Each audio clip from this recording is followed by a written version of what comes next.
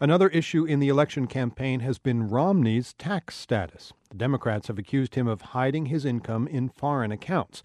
Tax avoidance isn't illegal, but a new report says it's very costly.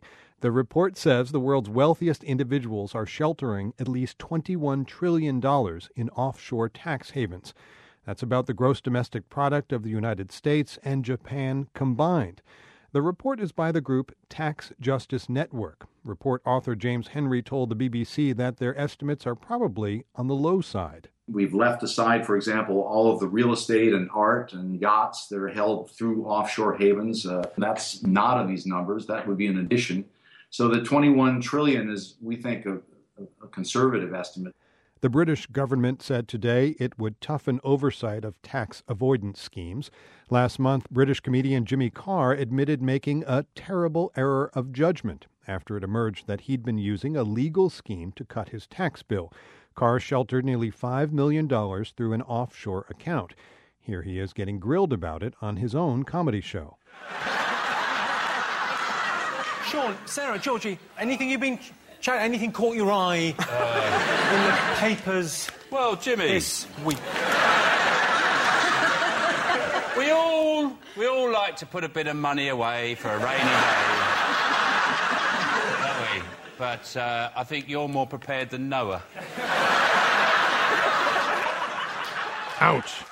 Well, London-based business journalist Tim Jenkins is following the story. Tim, tax avoidance is not the same as tax evasion, correct? It isn't. And Jimmy Carr's, it was lovely watching him squirm, by the way, on that comedy show. He was really contrite.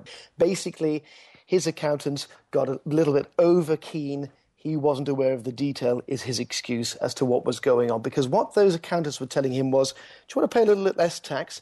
And let's face it, who wants to pay more tax than they should? And in specifically, what about individuals and companies that are maybe doing something good with the money that they make? Maybe they're investing in a factory to produce more jobs for your local economy. And in those circumstances, governments around the world allow those individuals and companies to pay less tax. So you want to pay the right level of tax. That is avoidance. That's legal. That's getting your tax bill right. But then, of course, it can get quite imaginative, and then it can get into the illegal, the plainly illegal, and that's called evasion. Just remember the mighty Swiss bank UBS going to US citizens and saying, hey, listen, why don't you hide your cash in Switzerland? Because you won't have to declare it to your tax authorities at all. And that is quite clearly illegal, Aaron. Now, I have to imagine some of the very British authorities who are cracking down are themselves employing creative accountants for the very purpose that you just mentioned, the avoidance, not the evasion. I think some people wonder whether there's a balance of brains on this one, because the clever people, the really clever people, are on the accountancy side of this game. And maybe the less well-paid, the less well-motivated are on the side of the public.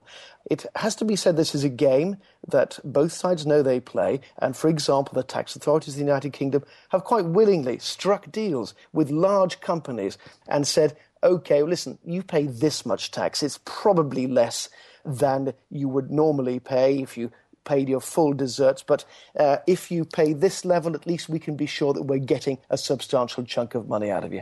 What is the justification then for the British government's new measures? I mean, they include naming and shaming, correct? Yeah, that's true. Don't forget that all of this is driven by a need to raise tax revenue in very austere times. That's why we've seen the United States, too, applying diplomatic pressure to the likes of the Cayman Islands, especially Switzerland.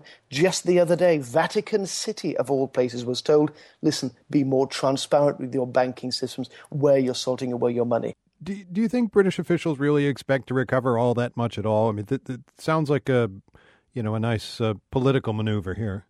On the back of public disdain and disgust from the start of the global financial crisis, governments have been able to use that pressure to get companies to be more honest. That's happened. I suspect there's another prong to this attack, which is to get people to think about their behaviour, to behave responsibly, and to act before they're actually investigated or ratted out by some of their insiders. London-based business reporter Tim Jenkins.